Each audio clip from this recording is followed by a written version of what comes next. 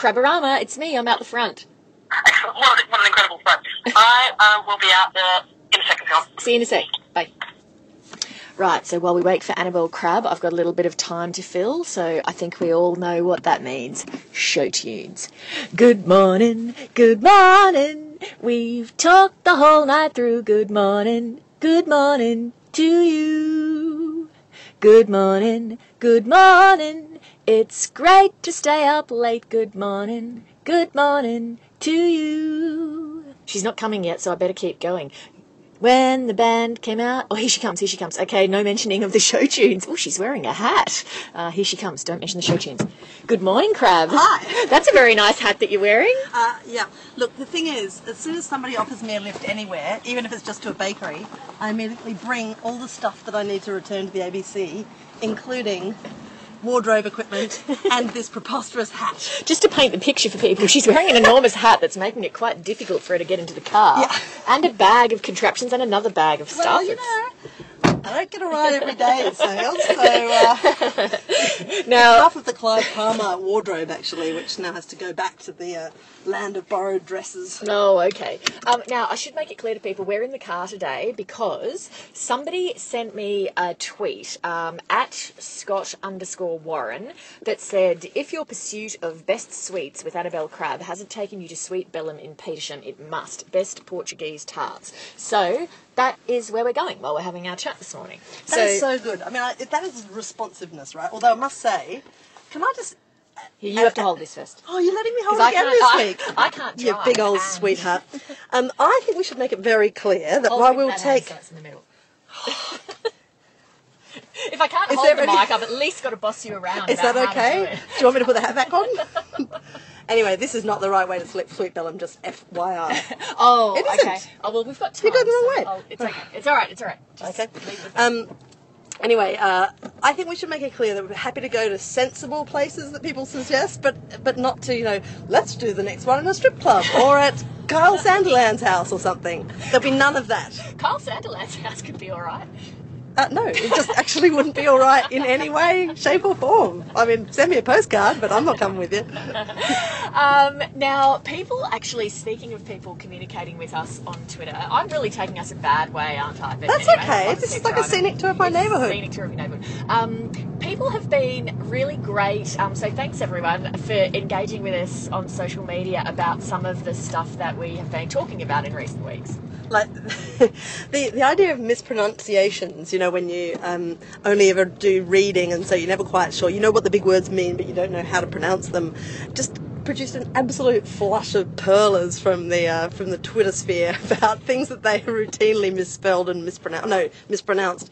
There was at Nathan Dory, who for years thought Segway was Segu, which is, I guess, why the manufacturers of that preposterous American kind of weird vehicle spelt it Segway, oh, yeah, right? Yeah. Okay, right.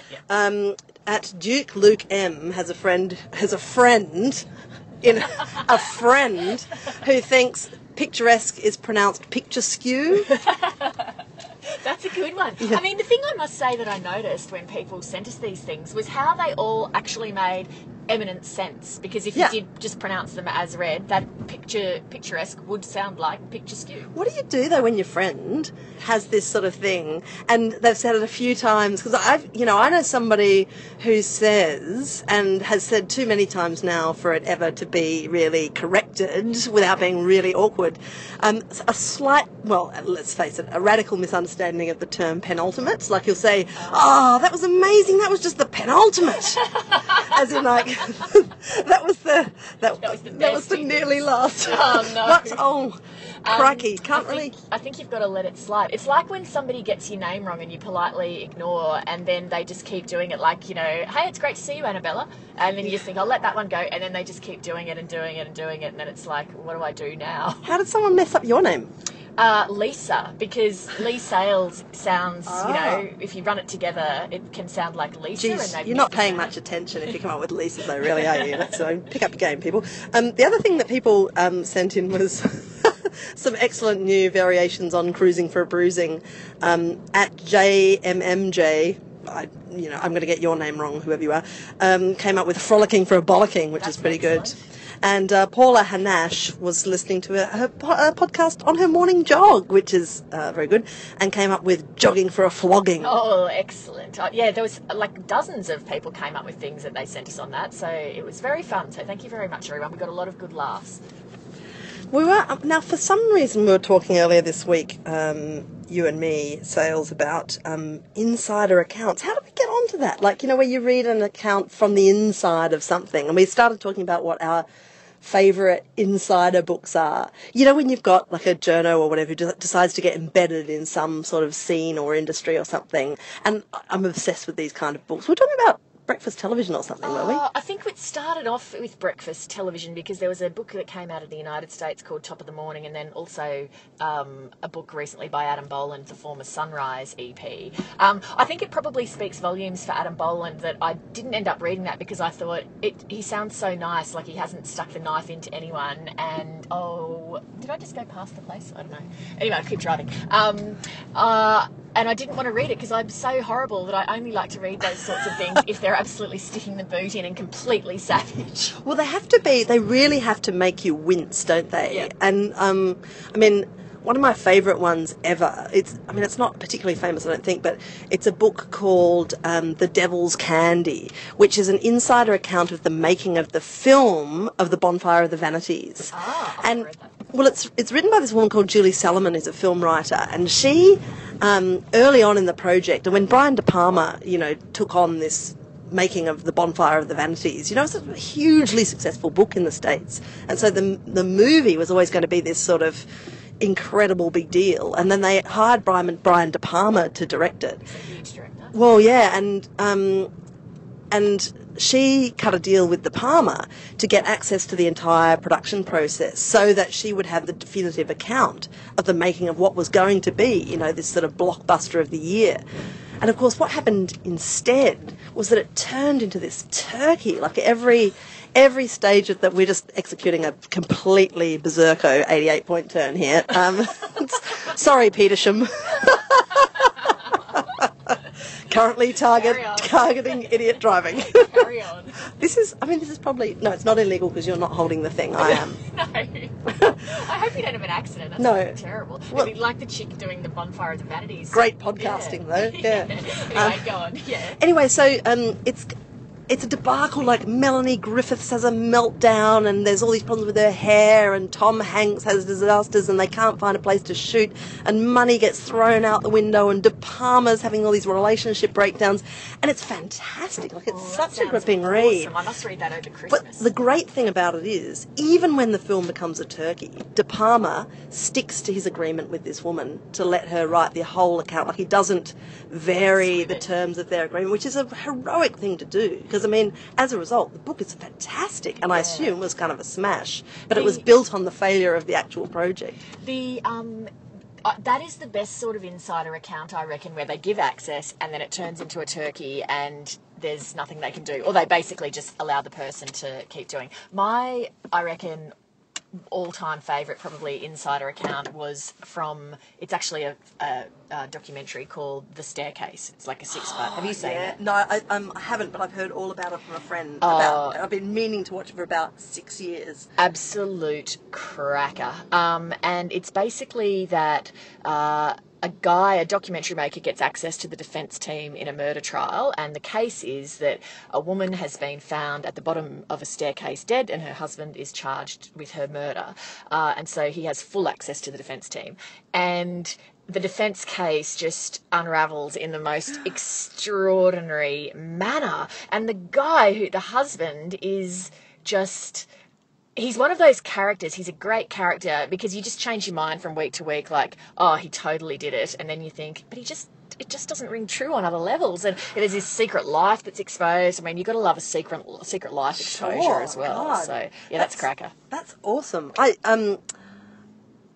I'm reminded of this book written by Joe McGinnis called Fatal Vision, he was a very young journalist, and he's actually the author of one of my other favourite insider accounts, which I'll talk about in a second. But he was embedded in the defence campaign of this accused Green Beret guy who was accused of killing his family, and he was brought on as a writer to write the definitive account of the successful defence, and it was a huge case in America at the time. This guy was called Jeffrey MacDonald, and his family were all found dead in his house, and he was there covered in blood, and he said that hippies broke in and killed his family.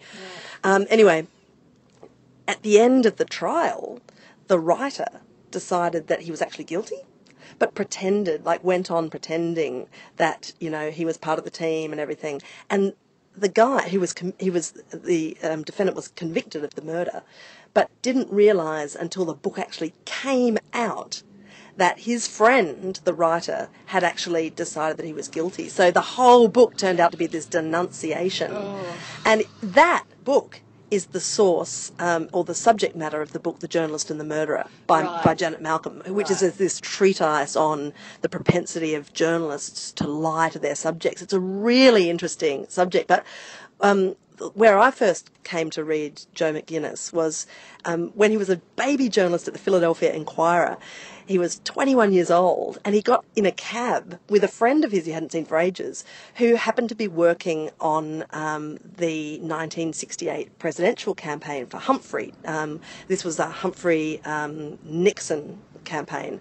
And so this journo, Joe McGinnis, decided, that sounds interesting. What ad campaigns...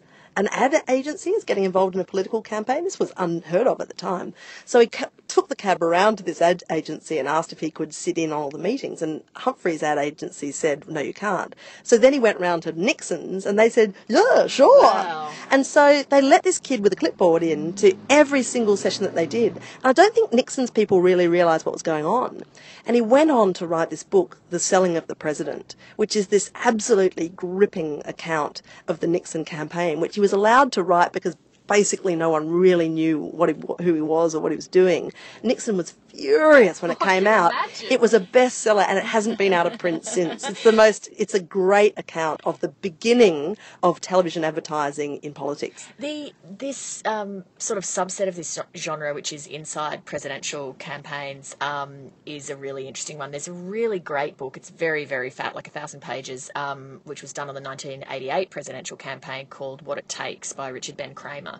And he had, fly-on-the-wall access basically to numerous of the candidates. And he had a very narrow question that he was trying to answer, which was, it seems to be an extraordinary vanity for someone to think, not only could I be the President of the United States, like that's within my grasp to do that I'm just some, schlub from wherever and I could actually do that, but also that I should do that. I'm the right person to be in charge of the free world. So it's like a psychological study where he's trying to work out, what drives these type of people to think that they could and should, do that job. It's really, really interesting. Wow, I've never seen that one. That sounds great. It's on my shelf in my office cupboard. Okay.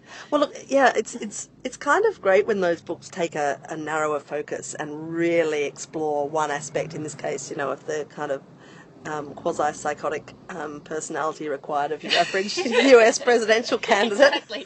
The other sort of insight, look, I love all insider ones, Hollywood ones, whatever, but rock band ones are also fantastic. So one of my favourites of recent times was, which I was thinking about this week because the Rolling Stones were touring, is Keith Richards' My Life, which, it just ticks all the boxes. As I said before, like Adam Boland's obviously too nice to just completely dump on everyone. Keith Richards apparently not so much.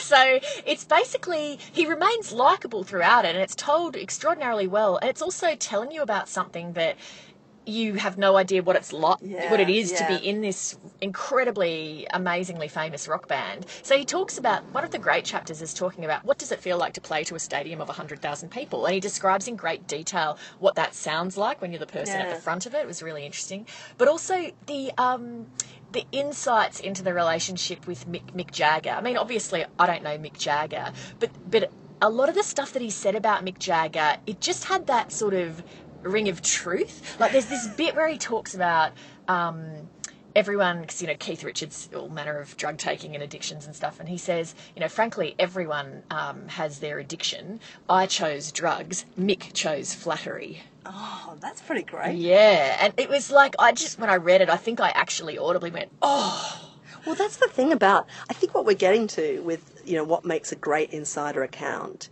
is that the author just has to be prepared to blow themselves up and everyone around them. And that's, it's such a destructive thing.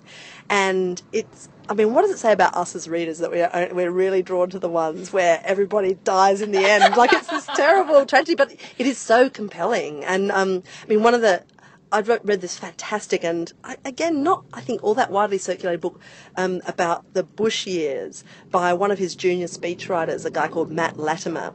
And his book is called Speechless, right? And it opens with the most extraordinary account of what was happening inside the Bush White House when the global financial crisis was happening, like in the full lame duck phase of Bush's presidency.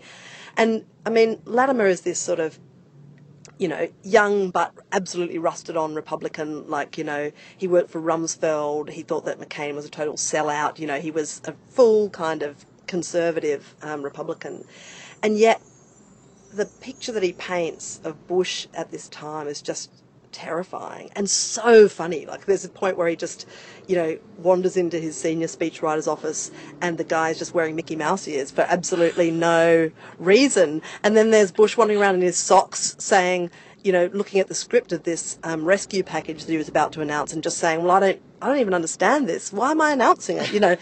It gives you this weird glimpse into image making and speech writing and a very alarming element of US politics. Do you know what I reckon one of the hardest things would be being United States president would be the thought that every single conversation you had with someone, even like pass the ketchup, is going to land in somebody's memoir. You can never, I'm just going to go to the toilet. Someone is writing down in their diary, Obama went off to the toilet and he took 7 minutes. It's just... It's like, and every grain of time that someone gets from you becomes a tradable asset too, because it's like, well, I was talking to Obama the other day and he urgently needed to go to the toilet. What about that? Yeah, exactly.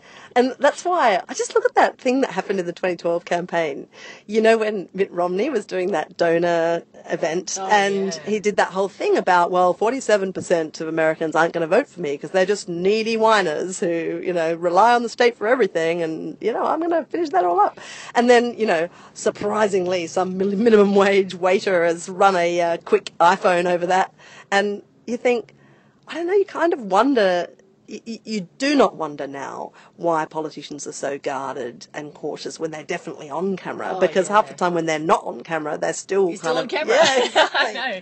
This talk of American politics reminds me of The West Wing and our discussion last week about Aaron Sorkin and the writer of The West Wing, which I wasn't a huge fan of The West Wing, and I can assuredly tell you that I was not a fan of The Newsroom. Have you watched that? I did. You see, I was obsessively into The West Wing, right?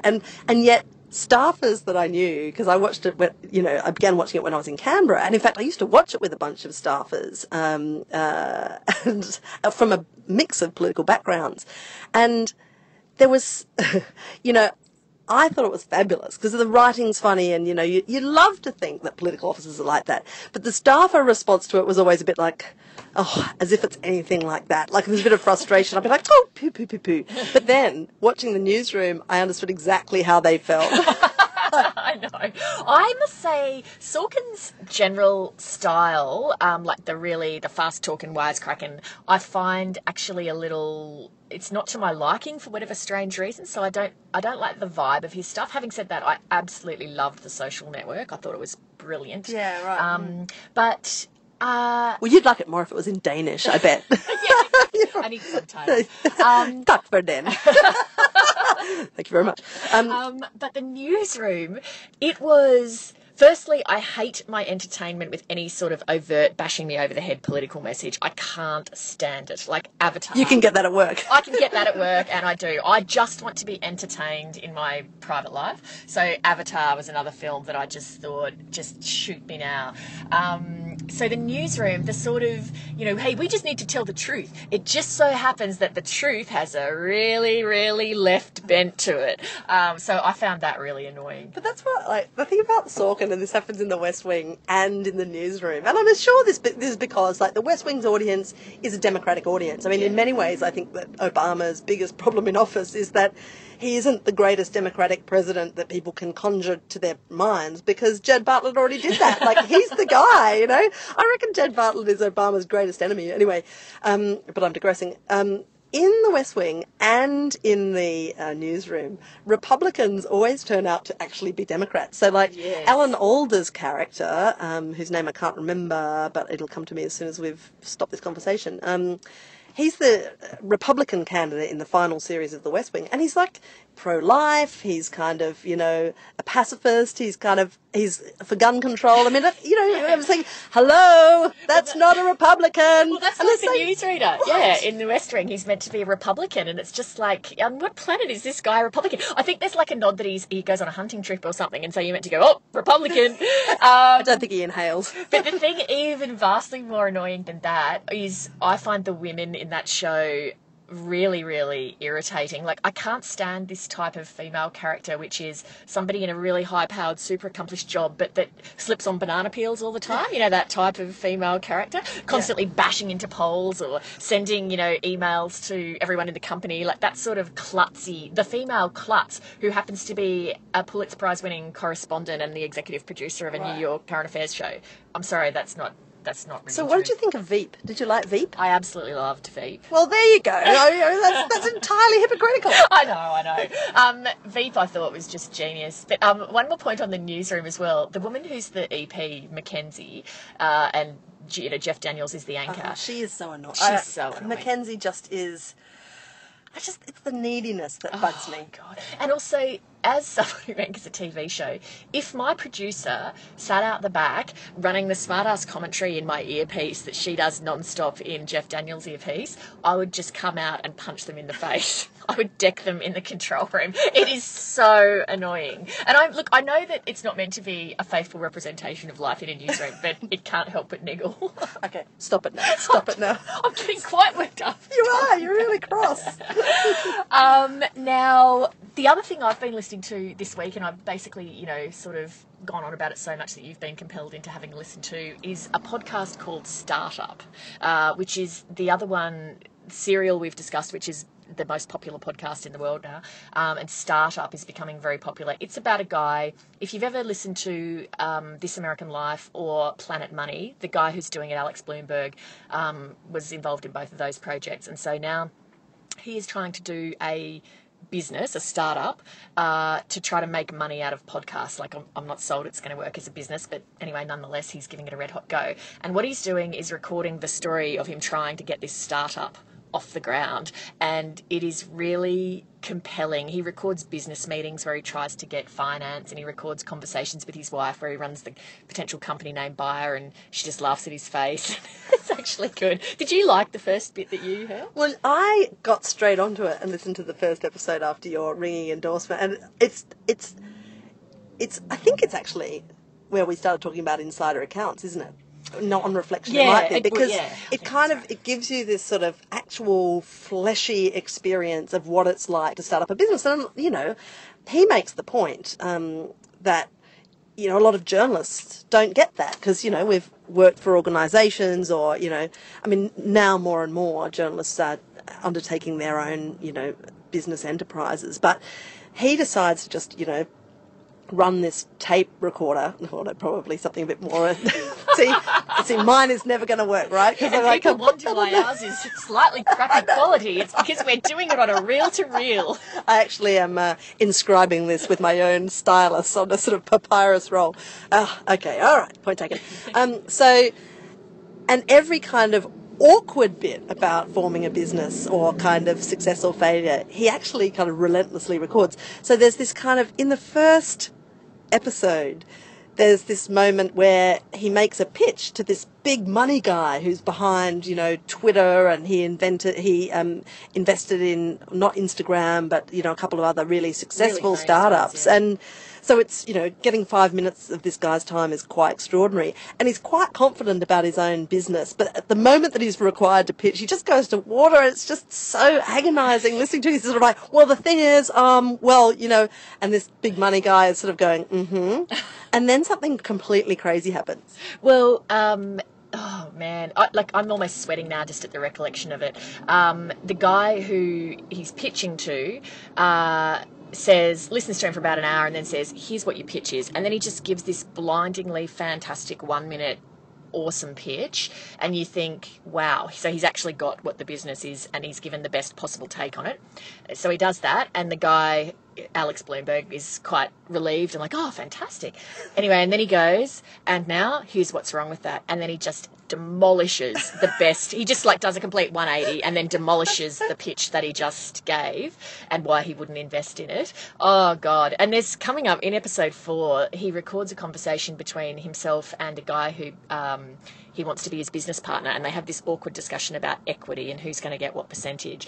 And their views as to who should get what are vastly, when they put their numbers out, my God, they're so far off. And what they each do is go away and then record the conversation they have with their wives when they get home. Good. Oh, it's really good radio, but it's quite uncomfortable listening because it's just so awkward. But I am enjoying it nonetheless. It's such an interesting new dimension that you can get with podcasting, I think, where you can quite economically capture all this stuff, and it's it just brings this whole new dimension to I guess our experience of businesses is always in the rearview mirror, isn't it?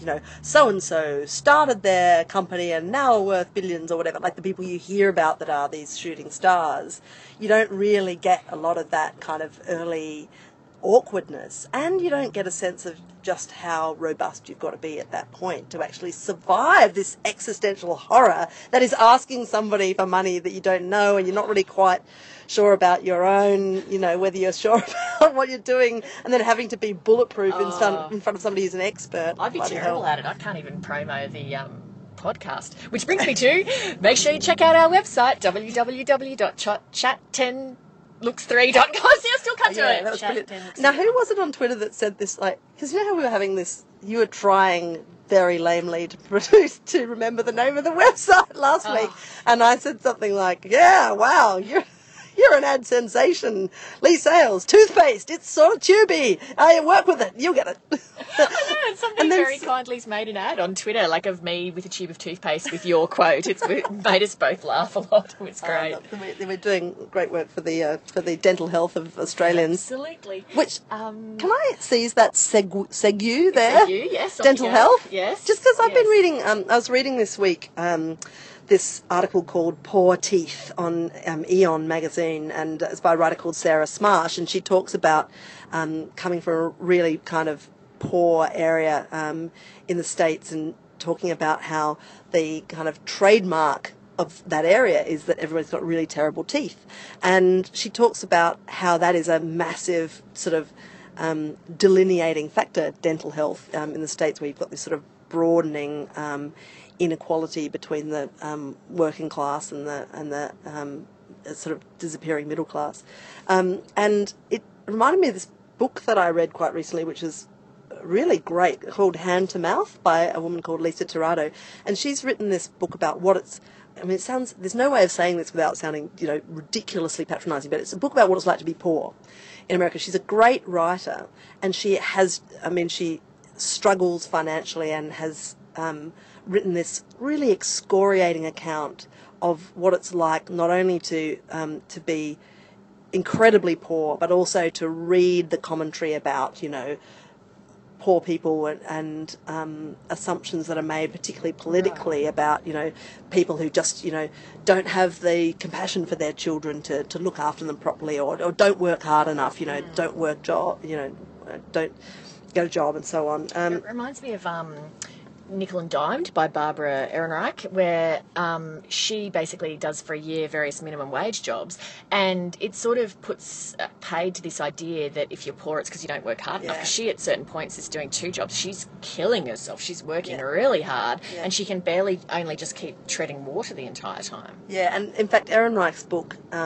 is referenced constantly in this book, Hand to Mouth. The title is Hand to Mouth because she's got such terrible teeth that she spent her entire teenage and early 20s years literally with her hand over her mouth because she was so ashamed of her teeth. And, it's, I don't know, like there's a lot of great reading to do about the growing sort of inequality between rich and poor in America. And my colleague, when I was living in the US, my colleague Mark Simpkin did a story where I think it was rural Virginia, they had this thing once a year where there would be dentists would volunteer and have like a weekend where you could go. They had tents set up in a big paddock where you could go and actually get your teeth looked at or get teeth pulled or whatever.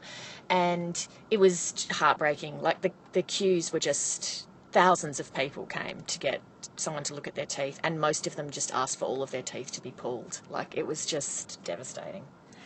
Do you have anything more cheerful that you've been reading this week? Yeah, we'll have to really seg you out of that one, won't we? I was going to say just in the context of the Rolling Stones being here, if anyone hasn't seen the Martin Scorsese documentary Shine a Light, it's really, really worth having a look. I'm not even a very big Rolling Stones fan, and it was so enjoyable. And despite having read all the books and seen all the films. Yeah, I know. It's sort of weird, isn't it? Firstly, as a piece of filmmaking, it's just extraordinary. Every shot looks like a really well lit and beautifully composed photograph, and because it's a live concert you think, how is he not getting a single camera in shot for the entire time, and how come everything looks so well lit? I do not know how he did it. And there's a great scene as well where Hillary Clinton's coming to the concert and she's bringing her mum, and there's this fevered discussion about who has status, the Rolling Stones or Hillary Clinton. They're like, who has to go to who? Does she come to their dressing room or do they go to her? So anyway, that's great. And the only other thing I'd throw into the mix is there was a book that came out a few years ago that was a huge hit at the time called One Day by David Nichols. It's the story of Dexter and Emma, this sort of, couple that hook up in uni and then they go their separate ways and then they get back together, blah, blah, blah. Anyway, it was a huge, huge hit at the time. He has brought out the next book after that, which is called Us, which was just really disappointing. It's about a marriage breakdown, but it doesn't quite hold together. So I don't, steer the clear. old number 2 book debacle. Yeah, steer clear. So, yeah, what about you? Anything else to... Well, look, just to throw the switch to vaudeville, I did... disproportionately enjoy this week the interview that Jaden and Willow Smith gave on the occasion. So these are the children of Will Smith and Jada Pinkett Smith. So they're just the most delightfully bonkers pair of lunatics. And they both claim to have been reading, Jung and Kant and... It actually almost defies description, the interview with them. It's actually quite hard to even capture how completely weird and out there it is. All I could think when I was reading it was, this is just not a good advertisement for homeschooling. Well, of course, Willow talks about the year that she actually went to school, and she says that, it was really useful because it gave me an insight into why all American children are so depressed all the time. But I was also really depressed, so I didn't go back. But she also said, the interviewer, who must at this point have just been absolutely cracking a bottle of something fizzy, because, really, Gold. You just do not get that sort of legitimate bonkers without having a little punch of the air. As an interviewer, the interviewer, rather cautiously but optimistically asks, you seem to have a really interesting sense of time. And Willow, who's just released a sort of an album, but nothing quite as formal as an album, and she I think she breathed into a bottle and set it floating down a river or something like that. They don't really get into, record companies or anything, these two. They're far too sort of esoteric. But she said, oh yeah, well the thing about time is I can make it slow down or speed up whenever I want. That's how I know it doesn't exist. I also loved there was a bit where she or the brother, I can't remember, were talking about the first single that they'd released, which was called Whip My Hair. Or was it Whip Your Hair? Whip My Hair, I think. I can only imagine what an 11-year-old or whatever would come out with in Whip My Hair. I might have to go and have a listen to that after we finish up here. Anyway, the full write-up is on the fabulous New York Times blogs. It really only takes about 3 minutes, but they are 3 pretty good minutes. They are. And also we do, on the website, www.chat10looks3.com, we do put up links to everything that we talk about, so you don't have to go schlepping around to try to find that thing. It will be on our website and you can click straight on it. On that note, and I know that I'm contributing way too much kind of celebrity bonkersville. But there's a very funny, very short column by Marina Hyde, who's a great sort of celebrity columnist at The Guardian, about a terrifying incident this week where Bono's luggage fell out during a flight over Germany. She does a lot of his way of carpet bombing people with his record again. No. Well, normally he only drops luggage over tax havens. So. Righto. Okay. Right. Do you know, we are in Petersham after a few terrifying traffic manoeuvres. We have now been loitering in what is actually going to be a bus zone quite shortly. Oh, no, we're all right. Okay. But we are very near Sweet Belem. So what say we disembark and go and get some tarts, and then we can report back next week maybe. In fact, why don't we give people a little preview coming up on Chat 10 Looks 3. 2 tarts with many tarts. Oh no, I've dropped custard down the front of my dress. Hang on, isn't that the one you've got to wear to interview the Prime Minister on television in 15 minutes? This is a disaster. Quick, let me spit on it and give it a rub. Who wrote this? That's next week on Chat 10 Looks 3.